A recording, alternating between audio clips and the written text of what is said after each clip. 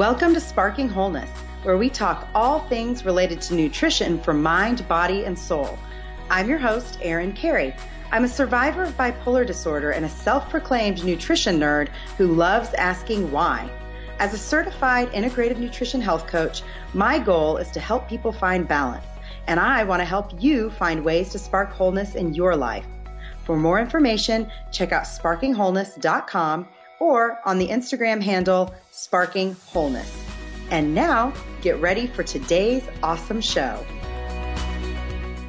Hey everyone, it's Erin Carey. Welcome to Sparking Wholeness. And today I am so excited. We are doing part 2 with Dr. Roseanne Kapana Hodge. And I'm super excited to have her on because her new book, which is called It's Gonna Be Okay, has just come out and it is amazing. I got a sneak peek and it is everything that I would want to have in a children's book about mental health. Well, I mean, it's not a children's book. It's a book for parents about their children's mental health.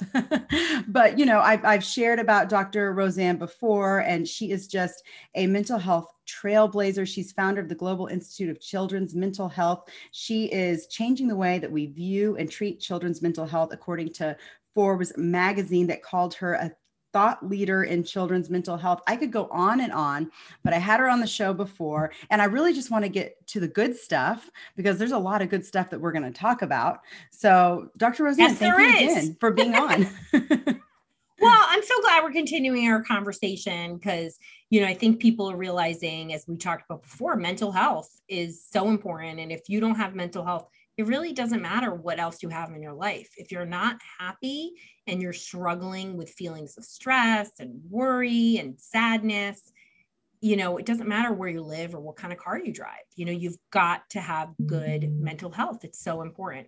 Yeah, that's where it all starts. Absolutely. And so I would love, you know, even we talked a little bit about this before we started recording, but the first part of your book, you do talk about the difference in what you do and what traditionally has been done with mental health in children. And so I would love to kind of dig into what that difference is and why your approach is so unique. Yeah.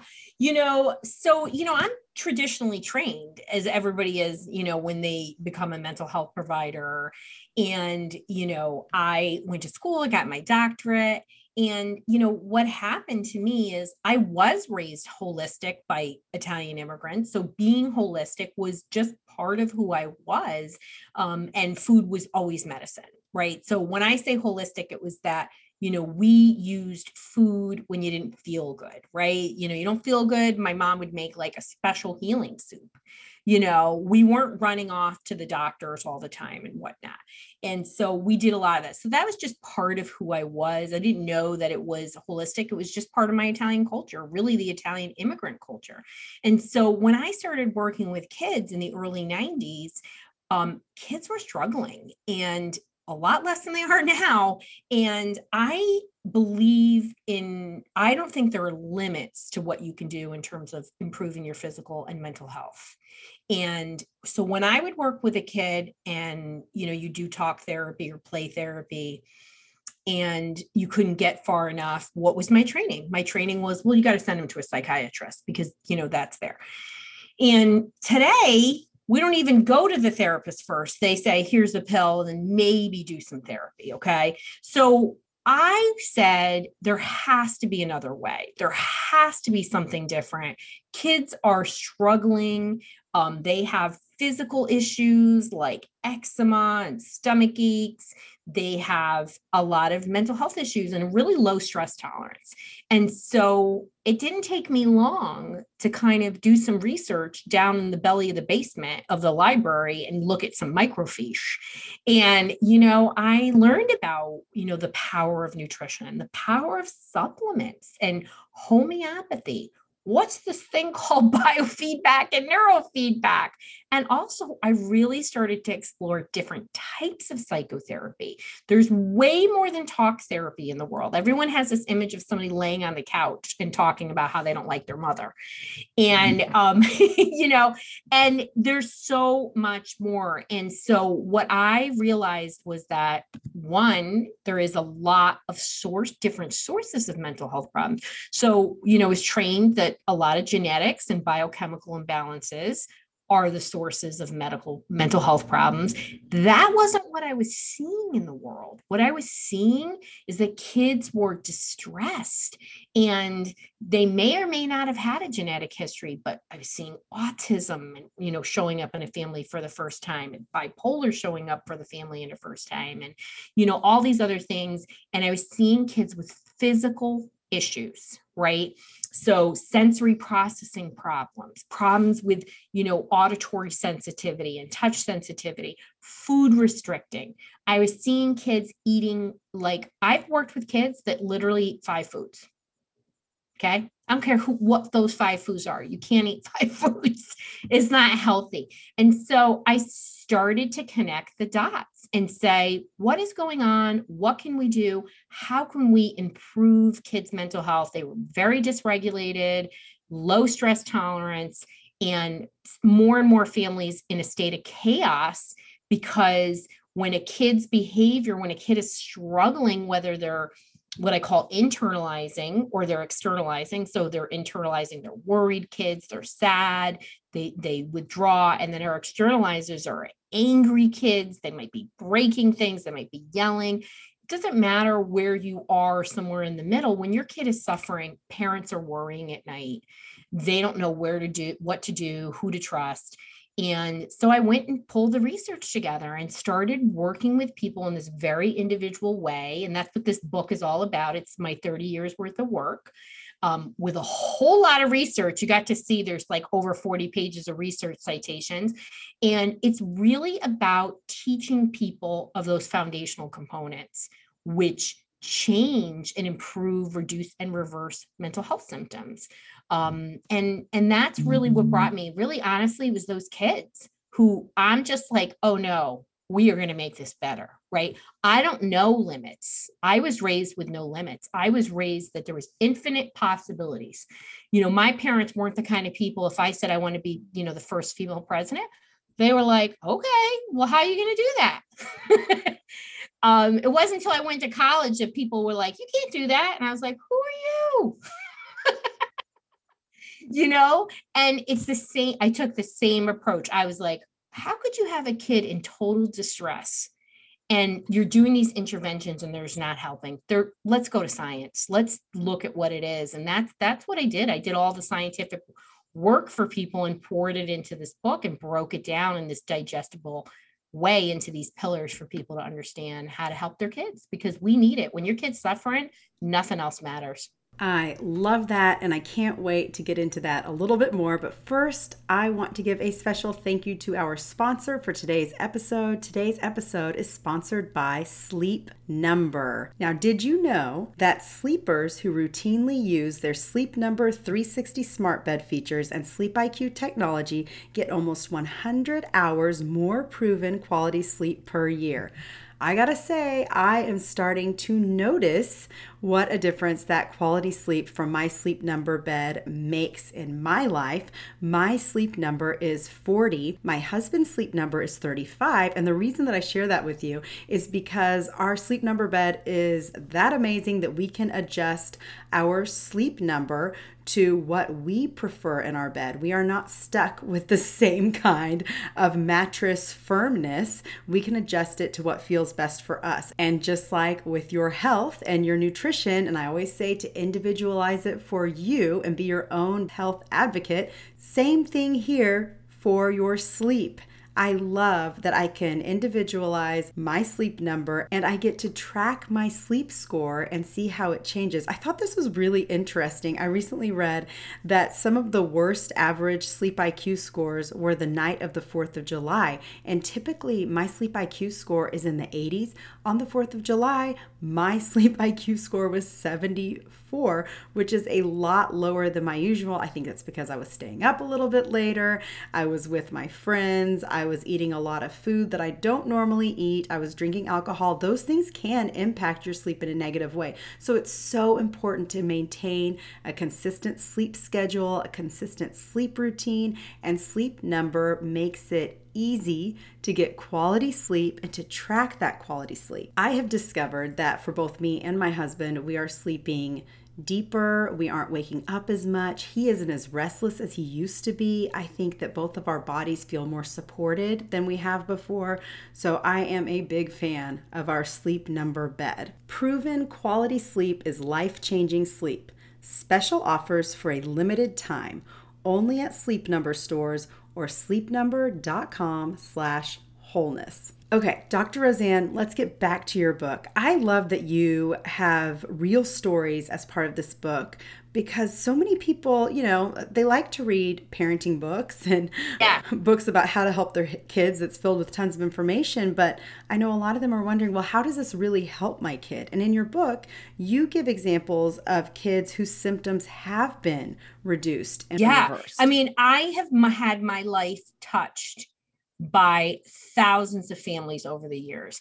And in fact, today, Erin, somebody called the center today just to let us know that their child had come here a few years ago and was with a diagnosis of ADHD and wanted to let us know that they no longer had a diagnosis of ADHD and were no longer displaying symptoms after completing neurofeedback and making dietary changes and really working on stress management. And how amazing is that? And first of all, always go out of your way to share good news and tell people something nice. I mean, that's incredible. And this was somebody who came at a real pain point because we think of having ADD, right? Difficulty focusing or whatever, however it shows up for you as sort of a common thing. Oh, everybody's got ADD. It's hard. It means you got to work real hard to pay attention, to organize, to complete tasks. These are things that interfere with family life, academics, and relationships. And makes employment real hard, Erin, too, in the future. So we want our kids to be successful, and it starts now. And even though I work with adults, I definitely spend my time with kids because they don't know that they can't get better. They don't know that they can't improve. It's the parent that, as you said, until they read these stories, they're like, well, why haven't I heard about this? Why don't I know about this? Well, I mean, ultimately, it's about that people don't get the training, right? So I went out of my way to get the training. I went out of the way to read hundreds of books, right? And then later get my own special needs kids because I did such a good job with everybody else's kids. I got gifted with two. So, but I started out doing this because it was not acceptable to me that people couldn't get markedly better and have a great quality of life. And, every kid in the world should feel confident. And the moment you lose your confidence, oh boy, trouble is going to happen. It doesn't matter if you're a straight A student. If you're not confident, you're going to develop self-esteem issues. Anxiety is going to come up. I mean, you're going to have stuff. It's all about knowing who you are and feeling good about it.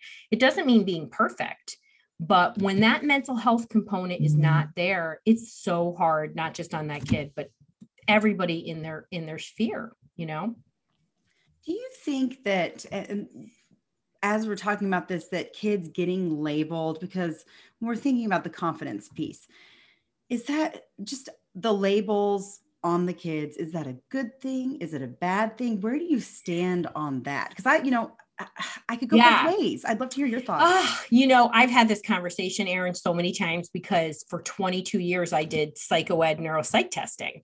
And I would either when I worked in a school or I did private testing. And please don't contact me because no, I don't do testing anymore. I got sick of yelling at people in special ed IEP meetings.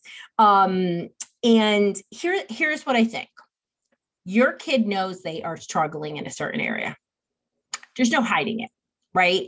So you can make a label bad and do that, or you can talk about it. And here's a great example. My little guy, John Carlo, if you ever listen to me, I talk about him all the time.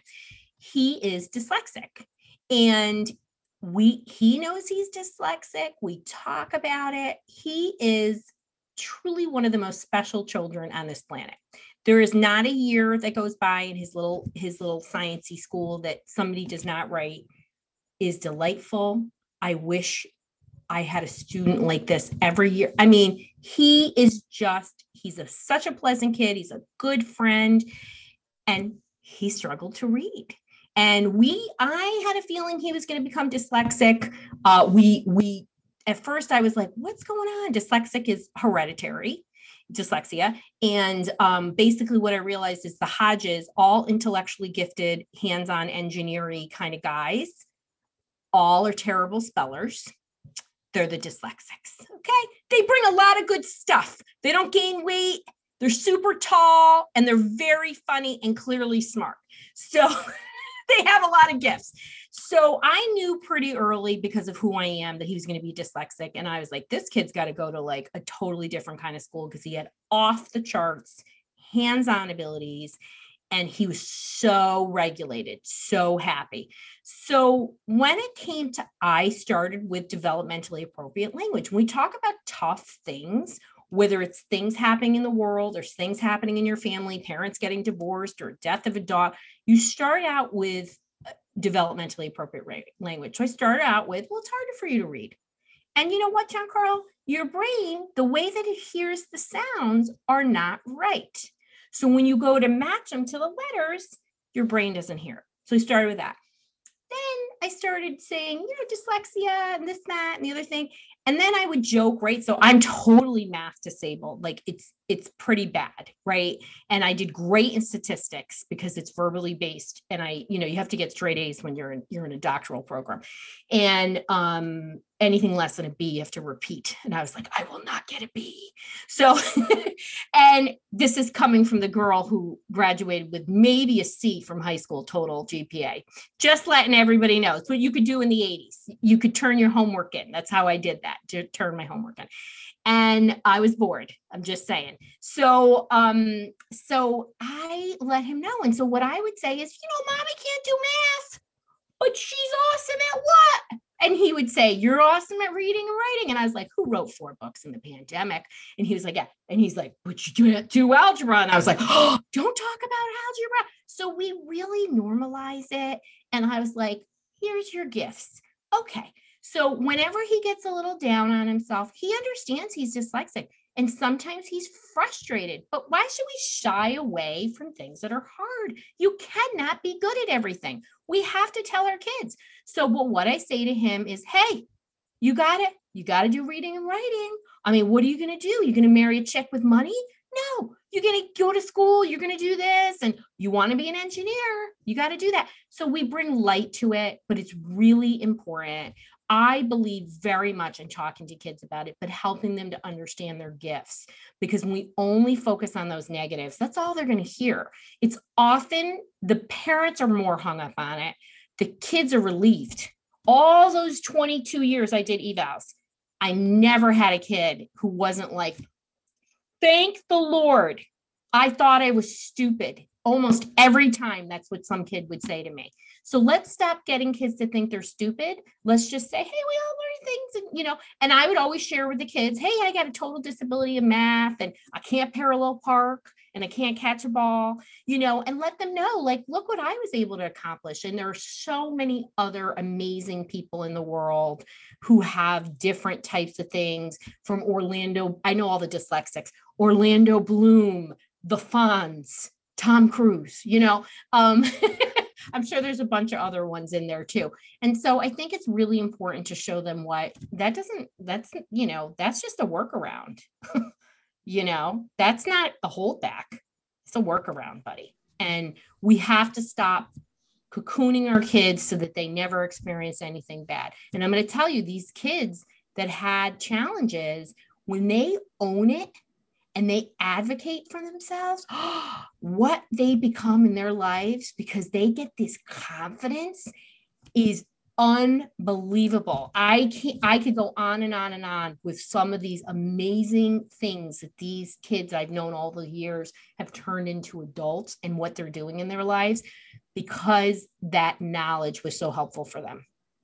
I like that. I think that's a really good approach. And I think, it's funny. I was just talking to one of my kids who is just more of my empath, anxious, and I gave him a hug and I said, you are so good at feeling feelings. You feel feelings and you express them so well. And I just love that about you. Just trying to be okay because Yeah. he's still very young. Yeah. But I want him to understand that it is a gift Yeah. to, and in many ways, anxiety is because you're feeling big feelings and you're trying to find a way to express them, right? So it's a Yeah. gift in that sense. So just reframing it, I think, can be really helpful. Reframing it. And I love to, bring humor into it. Like my little guy was getting tutored today, and I said, "Hey, what do you think? You're just relying on your good looks?" And he cracks up whenever I say that to him, and then his dad is like, "Well, I did that," and we just have a really good time. You got to make light. It's validating. I'm like, "Yeah, I know it's hard. Okay. But this is what we're doing." Okay. So he will let me know that, I don't think it's fair, every once in a while that I have to have my tutor, and I'm like, this is just the way it is. You should be grateful. And we talk about it. And I'm like, look at where you came and where your progress is. And, it's definitely how you frame things with kids. If you're like, well, if I don't do this, you're never going to amount to anything and you're never going to be a straight A student, how terrible, then that's what you're telling your kid, right? And that's what they're going to believe. So, we have to be careful. Our kids are listening and watching what we do. We don't have to be perfect, by absolutely not. And we should talk about our imperfections, right? Yeah. So my kid, he drew a picture of me the last time we had it pre-COVID vacation of me at the beach with a cell phone in my hand. And I was like, oh, and he was like, yeah, you always got your cell phone in your hand. And I was like, that kind of stunk, and I was like, all right. And he's like, yeah, I don't like it. And I was like, all right, when we're together, I'll put it away, so I'm not perfect, and it's just important to have these conversations with our kids. Every moment with them is really a learning opportunity for them. Yeah, for sure. Yeah. And so I want to get into your book a little bit, and it's called It's Gonna Be Okay. And Yeah. I think one of the things I definitely want to make sure parents hear is that sometimes we can be skeptical of other kinds of healing therapies Yeah. that are unfamiliar. Sure. And so, what would you say to a parent who's like, yeah, well, I'm going to the doctor, going to the psychiatrist, we're going to do the med thing, Yeah. what would you say to that? Well, I hear it all the time, Erin. Here's what I want to say. So more than 70% of prescription medications used with kids are what's called off-label. And that means there's no research to substantiate their efficacy for whatever issue that is. We need to be deeply concerned. So what I want to do is flip this dialogue. I want them to understand they just don't know about these proven methodologies. That's what I want them to do, which is why I dive into it, which is why I have all this research. And I want them to understand there is a lot of research to substantiate. These are science-backed interventions, which is shocking to people. The other part of this that I want them to know is people will say to me, well, how do you know this? And another therapist or MD doesn't know this. It's because I went and got trained. It's because I've read hundreds of books. It's because every day I set my Google alert to the research in the top areas that I'm working in. So every day I get a research bulletin on everything that's going on. Who reads it? This girl comes in at 5 a.m. I have really devoted my time. I listen to podcasts. I do things that are really gathering information. And so I have done my due diligence, not just in psychology, but in functional medicine. I've had to learn a lot about medical conditions. I am a member of the International of ILADS, International Lyme Disease Association, and I'm a rare psychologist who was admitted in. It was like, I think it might be easier to get into Fort Knox than it is there because I've done so much work and training in that area. So it requires a devotion. And here's what I want to say to people. We are in a crisis of mental health that we have never seen.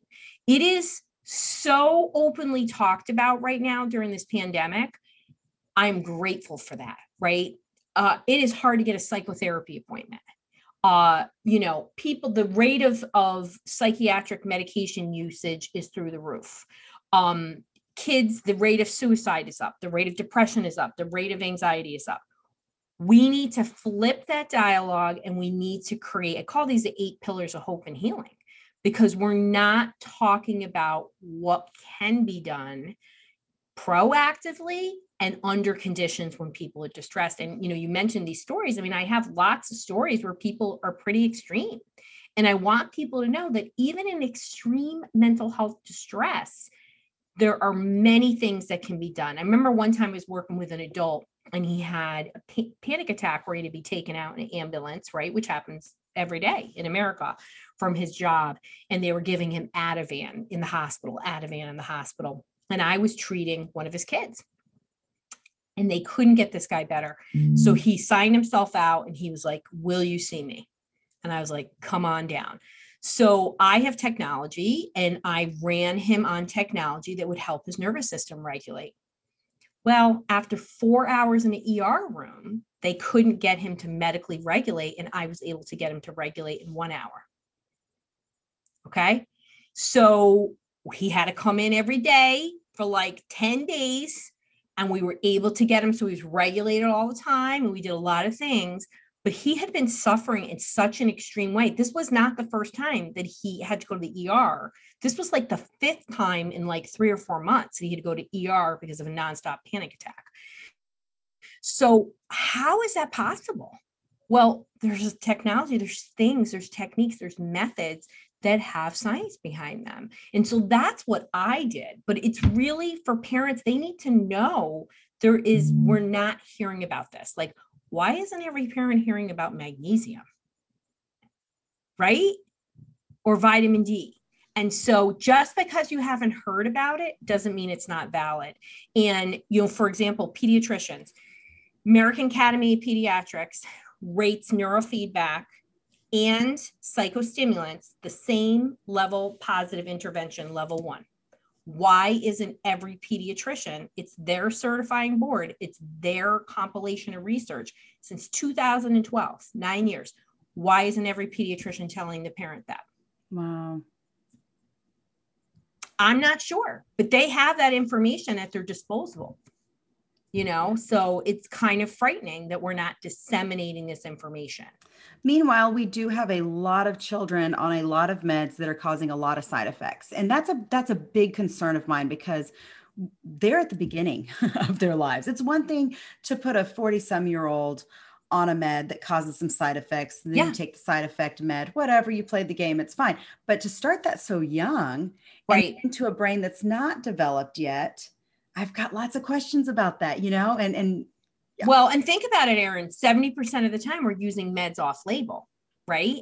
So we don't even have any evidence behind it. I think the thing parents need to ask themselves is, why do they believe a physician who's recommending something with no research versus looking at evidence-based approaches with lots of research behind them? Why are you believing that? Why is that higher? And I talk about this, the medical pyramid, and on top is a physician. You need to kick him or her off, and you need to put you on top. Yeah. Right. And you read my book. A lot of this is about empowering you and you being a CEO of your own healthcare. And when you understand what you can do, this is truly helping you to understand what you can do to change the trajectory of your child's life. Right. And hopefully your families, because most of my families, once they see what happens to the kid, they're like, oh, I'm going to start doing meditation, or, some area that's going to bring some health to regulate that nervous system. So important, Yeah. And I love that you even use that example of an adult regulating their nervous system in this way, because I think that that's really powerful. And we just don't think about these tools. It's not the first thing we think about. No. And so with your pillars of all these evidence-based strategies, can you share like maybe a few of the pillars, or highlight maybe, I know you start with stress, which always a big one. Right. And I think stress we need to talk about this. I think people, including myself, sometimes think we can outwit the impact of stress on our brain and body. Okay. So you can't just go you can't live in a high stress world. You can't. You got a boss who's kind of a jerk, and you got to go in every day. That's going to erode your nervous system. It's going to put you in a hyper stress activated state. You have a kid who's dyslexic and you're not giving him proper reading instruction, and he's in a class where the kids are moving so much faster than him, his nervous system's going to get very stress activated, right? This is what happens. And then we get into this, what's called the sympathetic dominant state. So what's the way to counter that, right? Well, in these situations, your kid's got to get the right reading intervention. That's part of it. You either have to find a way to deal with your boss, move to a different department, or get a new job, right? So there's those kind of interventions. But the way to protect yourself is by regulating that nervous system. And that's why it's my first pillar. I think what's surprising to people is they don't understand it requires attention every day. And I talk about 10 minutes or more a day. And these are things that are free, most, right? So breath work, meditation, yoga, journaling, prayer, whatever it is. Non-cardio exercise, even though I think, exercise is super, super important and really should be its own chapter. I literally am like, it's important, it's automatic, it's there. But it might mean neurofeedback or biofeedback. There's something that has to happen and you have to regulate yourself. I do multiple things for myself every day, which I know you do too, Erin, right? And it couldn't be more important. And when we do that, we're able to be not so dysregulated, because when dysregulation shows up, your kids can have listening problems. They can have learning problems. They can have behavioral problems, social, emotional. And so we keep trying to chase down something that you think is maybe a biochemical problem when it's really a stress activated nervous system. How is a pill going to fix that? Right? So let's regulate the nervous system. And then, I already talk about a lot about coming in with new learning. So whether that's parent intervention, I talk a lot about that. I have a whole pillar on parenting, whether that's parent intervention, school intervention, or you need to see a therapist or a tutor or something to teach new skills. That is really important, right? But stress is a fact of our life, and we shouldn't pretend that it's not going to hurt us, because it does hurt us. It doesn't, and it has to start there. It has to start with the brain. It has to start with the nervous system. And I think I think that's the first thing that developed in utero, right? Is the nervous system. Like that's probably the most important, how we view the world and interact with it is probably the most important thing about us, right? Right. Absolutely. Yeah. Absolutely. And if we're activated, right, then everything lands funny, right? And so if you're, you got a kid that's a little bit of a, more of an ornery, sensitive kid, their nervous systems are activated. And I talk a lot about QEEG brain map. So I'm able to see that people's brains, what's happening over the structures, and then the connectivity, what's happening from site to site. And what happens in these stress activated people, you literally see that their brain is, I call it jacked up, like just a lot of inner chatter, a lot of agitation. And so you're coming in agitated, somebody says the littlest thing to you, or your socks are bothering you, or your sister's annoying, you're going to react in a way that doesn't fit the situation. You're going to overreact, right? Maybe you'll underreact. Maybe you don't even respond, so that dysregulation. Then we start saying there are clinical issues, but what's the source? And stress is always a factor. You cannot have a clinical issue and not have stress be an impact. So and some people have clinical depression or ADHD like symptoms or anxiety from chronic prolonged stress. Yeah. And it can't be not talked about. So I'm so glad that you're drawing attention to this. It's everything that I love about these discussions. So good. So I want to talk, you did something, or I saw something in the book that I thought was really cool. And I definitely want listeners to be able to check it out. But it's in the book, so you got to get the book to see it. But it has you have a picture of a brain and different food that's beneficial for different parts of the brain. Tell us about that. Yeah. I mean, so, everyone always gets so hung up in changing their diet, right? Like it's like a terrible thing, right? But, when you eat really good quality food, everything changes. Your palate changes and your brain changes. And so certain foods power up certain parts of the brain, right? So we know that people with depression, anxiety, that if you have a low fat diet, your chances of having clinical anxiety or depression increases, I believe it's 1,608%. So fat is really important in multiple ways for the brain, right? So it helps actually support the neurotransmitter communication, right? So anxiety and depression, yeah, there is neurotransmitter component. Guess what? Medication is the only way to fix that. There's supplements, there's food, and they can have dramatic effects, and exercise, dramatic effects. The other thing it does is that fat helps to support the gut. And our gut is connected to our brain and through something called the vagus nerve. And there is a what's called a bidirectional influence. So having things like avocado, nuts, coconut products, these are foods that really help with focus, but really anxiety and depression. And it's super, super important. And it's one of the first things I recommend with anybody who's struggling with mood or anxiety. And it can be really powerful. I mean, everyone always thinks the pill works really fast. That's not what I see. I see people doing a lot of medication trials with side effects, and they have to decide, just like what you said, Erin, does the benefit outweigh the side effects? Because like, for example, safe ADD medication, you can't see me if you're listening, but I'm putting air quotes, which is given out like candy, 100% of people through research have a side effect.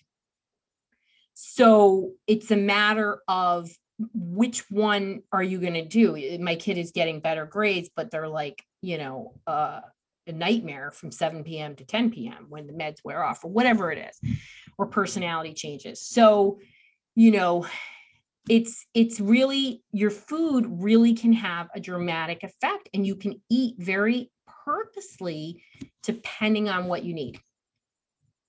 Yeah, I love that you mentioned that. I love you mentioned fat, all of the above.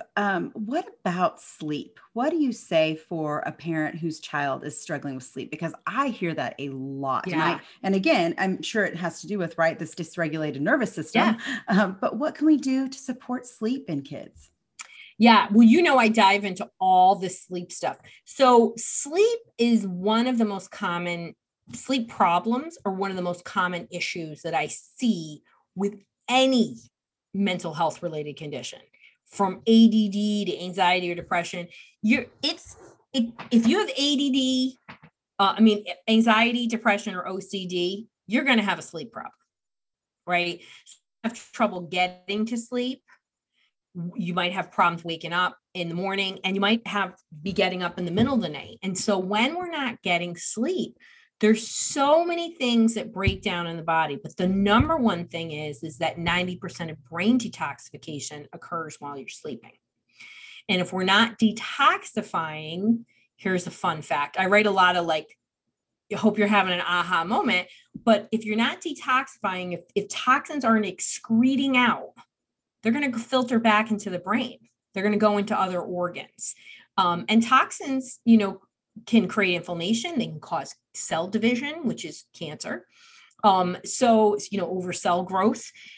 So there's a lot of negative things that can happen, and sleep has to be prioritized. I think people are seeing that kids are one of the benefits of, hybrid learning is kids got to sleep in. And a lot of teens were like, oh, I loved it. It was so great. But sleep has to be a priority, and the better quality of sleep we have, with the appropriate amount of time, not sleeping too little and not oversleeping, the better our mental health is. I got a great night of sleep last night, Erin, because I did a sauna, and you feel like $1,000,000 when you sleep great. Yeah, for sure. I just have been tracking my heart rate variability while I'm sleeping to see how my nervous system adapts to things, and that's kind of a fun tool too, especially for, as a woman, we have different cycles or different phases during our cycle in the month, and just to Yeah. see how I'm handling stress throughout is interesting. But I think for our kids, we've talked about this before, they don't tell us what they don't understand. And so if there's No. sleep issues, if there's anxiety, a lot of times it comes up in other ways. And is there like a, bedtime routine that you recommend for parents, like for kids who are just struggling to get to sleep, stay asleep, any of that? Well, first of all, you said it right there, routine. Mm-hmm. You got to have a regular routine. You got to have a general bedtime. You should always, adults included, should always try to go to sleep within 30-minute window, right? Which is surprising to people. It doesn't mean you don't go out. I mean, hello, we're going to have the roaring 20s after this pandemic. Okay. Which who knows when it's going to end, but you doesn't mean you don't go out and stay out late, but you really want to stick to a regular bedtime and then have a routine. What is your routine? I like to take a bath, or my son likes to take a shower at night. Both my boys love to take a shower. That's their signaling. They're getting ready. My one kid likes to read before he goes to bed. My other kid likes to listen to music before he goes to bed. And that's just part of the routine. One kid takes magnesium. The other kid falls asleep super, super fast. And he doesn't want to take magnesium. So they each have their routine. It's not the same for both. I have one kid who's, both my boys got to eat right before they go to bed.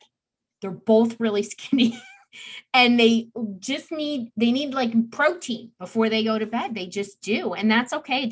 And they both sleep deep. I can't eat before I go to bed. I don't have that in my routine. So it's knowing what your body is and helping your kids to, I noticed, that, my younger one, if he had, a sweet like ice cream, which we don't have too often, he would often throw up before he went in the middle of the night. So I was like, John Carl, he's an easy kid. So I'm like, it's like the 5th time you threw up when you had ice cream before you went to bed. He's like, okay, so no ice cream after 7 p.m. Smart idea, Giancarlo. And then like 2 weeks later, he was like, can I have ice cream? And I was like, you haven't thrown up. He's like, all right, I'll have it tomorrow at lunch. Great idea. So it's knowing yourself, empowering your kids to make their own decisions. If he insisted on having it, I would have let him, honestly. And he's that kind of kid. His brother, I would have told him no, but he's that kind of kid that he understands himself. And I would have said, see, that's the last time you threw up. We now know that's 100% what it is. He's obviously not digesting it. It doesn't bother him at any other time. It's almond milk or coconut milk ice cream, people. And so I think, creating a routine that's individualized and sticking to it and prioritizing that routine, so your body knows at that subconscious level, I've got to get ready for bed. Yeah, for sure. I mean, those are all things that are helpful for me as well. And there are times I need to have a little something like protein or fat a little bit before I go to bed, or I'm going to wake up at 2, 3 a.m. and blood sugar going crazy. So yes, we have to know. We don't You have to and know. our kids we have to empower our kids to be CEOs of their bodies, right? Absolutely. That's important for them. I mean, I can't eat like when I go to before the pandemic, every 90 days, I would get together with my friends we're wellness professionals in a mastermind, a business group together. And we would get together every 90 days at really cool locations, and they would eat, midnight, and they'd be like, Ro, don't you want to eat? And I was like, I literally cannot eat. I can have a salad or green beans, but I can't have a full meal. I'll be awake all night. It's my body doesn't do that. And they would always be like, that's amazing that you really know yourself like that. And it wasn't worth it for me, because I need my sleep. Who doesn't need their sleep? Yeah, seriously. It is so, especially now, I think we're realizing more than ever how important these things are. And absolutely. Yeah. So what is your hope that, what's your biggest hope that parents will get from your book? I think my biggest hope is that they will really have a vision of their child being happy and healthy and successful in a lot of ways. And that could be at home, that could be in friendships, maybe it is academics. And I want them to see their kids like this. I want them to see this as a resource to create confidence in their kids, so that they can feel good about themselves, because you need to feel good about yourself. And I want parents to have their eyes open, that there are really, truly science-backed ways. The research is there, the tools are there, and it's done in a digestible way. The information is there. You're not overloaded by the 40 pages of research citations. And I'm glad you mentioned my stories, because again, I've been the privilege of walking through this journey with so many families. And, these families allowed me to put their stories in here, and they volunteered. So it's amazing to hear what has happened. And the most successful families, boy, they have belief. They're like, oh yeah, Roseanne, I look forward to this. I want you to go from, if to when. And I want you to start changing that dialogue, because when that worry train happens, which I've been on there, who hasn't with a kid? Forget about if your kid's special needs or not. There's something that has caused a worry. Maybe your kid, I remember my kid had the croup, and that was scary, you have to believe and see, and you have to be able to take action. I say constantly in there, little waves create big waves, little waves create big waves. So being consistent, having belief, and learning how to take charge of your family's mental health is really the biggest things that I want people to take out of this book. Of course, the tools and the strategies and understanding are here for people. People have to spend a lot of money to come into my center or work with me virtually. And it's literally in this book, and you can get this book and you can use these tools. And the moment you get this book, you can start using tools. Yeah. And like you said, you've done all the research. You have all of the years of even personal examples of this working. And so all we really need to do is just go, oh, okay, she knows what she's talking about. I'll try this. I want people to see possibilities, because when you go down this mental health rabbit hole, it's pretty easy to lose hope. Mm-hmm. And most people are seeing many, many doctors before they get to me. And I'm not that unusual. That is sort of the standard. We are not giving this information to families is essentially criminal, right? I'm at this point where I'm literally saying that. I'm saying that to professionals, and they're not happy about it. But this is information that people need to have in their hands, so that they can restore calm in their family and help their kids really just change the trajectory of their lives when they do this. I get to see people do this every day, and it's so important for parents to have belief and hold that vision, and don't let that little negative thought coming in there. And, these are safe things. Some of these things are incredibly easy to do. You just got to start. Yeah, absolutely. I'm so excited. So this book is going to be available everywhere? On Amazon. So it's a book on Amazon. By the time this airs, eventually there will be an Audible. I just am too busy to do the Audible. And, but it's coming. But you can get the book in Kindle or in paperback, and it's on Amazon. Perfect. Okay. That's awesome. Well, I'm so excited. I'm so glad that you got to come on and share about your book.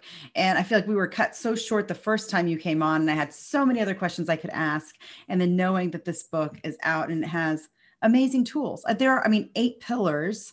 That's a lot. That's a lot to look through and start having actionable items to really get in and help your family. Yeah. And, the 8 pillars are all things that work complementary and synergistically. You don't have to feel overwhelmed. You can be like me, who's a jumper in, and you can be like somebody who's like, well, I'm going to, put my toe in, and I'm going to start with one thing. Wherever you are, that's where you need to be. You just need to start. You can't say, I wish, right? The saying like, can't win, lotto can't win if you don't play. You've got to get started, and it's so important. And if your kid's on medication, you can do these things too. This isn't an if or, this is just, I want you to understand all those science-backed ways, because this is how I help people who are totally stuck. So I always say, if it works with the most challenging kids, The most challenging cases is going to work with a little light level of anxiety, or I get a straight ADD kid. I'm like, he's just got ADD, but I get it. It's pain. It's hard, but we have to really start celebrating our kids' strengths. And this really helps to bring out kids' strengths, but regulating the nervous system is, I talk about it in 17 different ways in this book, but it is the basis of change. Yeah, that's good. And for parents, I think this will be helpful too, right? Yeah. Yeah. I was like, do this for themselves. Everybody should do this for themselves. So, I'm asking every parent to tell 5 friends. So in this podcast, tell 5 friends about this podcast. And you can do it in a really nice way. You can say, I was listening to this great podcast about kids' mental health, and I know your kid, George, has a hard time getting along with other kids. And you know what? There were so many cool things in here. I would love for you to hear this because I gained this, and this out of it. And you just approach people with love and share the information because, I've been doing this for a long, long time. And it's still every time, like recently I had somebody say, oh, neurofeedback's new. 50 years old, buddy, is what I said to him. Mm-hmm. So, we just want you to know about these techniques. Some of them are newer, but most of these things have decades worth of support to show how they help. And that's what that research is about. It's really specific to mental health. So that I want people to be able to see that there are different ways and see them working for their kids and believe that they can work because they do. And that it's going to be okay, right? It's going to be okay, which is, I'm going to say it's the first thing I tell every family that I work with, because, when you're struggling, that's what you need to hear, and when I tell them, Mom, it's going to be okay, literally their whole body changes, because you need to hear that, and, that's why there's 8 pillars. There's a lot you can do, and you don't have to be overwhelmed by that. You can say, again, I'm going to pick this one thing. You should be excited about possibilities. Yeah. In a time when people feel overwhelmed, but you also feel out of hope. And I want to bring hope to people. And that's what these are. That's why I call them the 8 pillars of hope and healing. Yeah. Yeah. And that definitely will be hopeful for people. So I'm excited. So people can follow you on your amazing Instagram. I always love your stories, or your reels are really great and fun. And that is at Dr. Roseanne, correct? Yes. Yep. One word, no E at the end. Yeah. No E at the end. And then your website is drroseann.com, DRROSEANN.com. And then there's a website for the book as well, correct? It's gonna be okay. And for anybody who buys the book, there are free gifts that you get with the book, including how to help your child's mental health right now, which is a video of me talking about how to do that. And then there's different resources that you get, downloadables that you can start using immediately and help your kid and family. Great. Well, thank you so much. It was so much fun having you on here, and you're real, and that's important too. And I just appreciate your candidness with these topics. Well, thank you so much for bringing me back and having this conversation. As parents, we need to help each other and lift each other up. And that's why these conversations are so important. Absolutely. Well, thank you again. Thank you.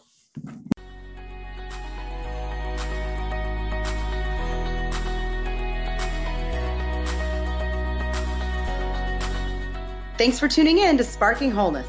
For more on all things related to nutrition for mind, body, and soul, check out my website, sparkingwholeness.com. Don't forget to be kind and subscribe to this show wherever you listen to podcasts. And to be really kind, you can leave a nice review. I like those.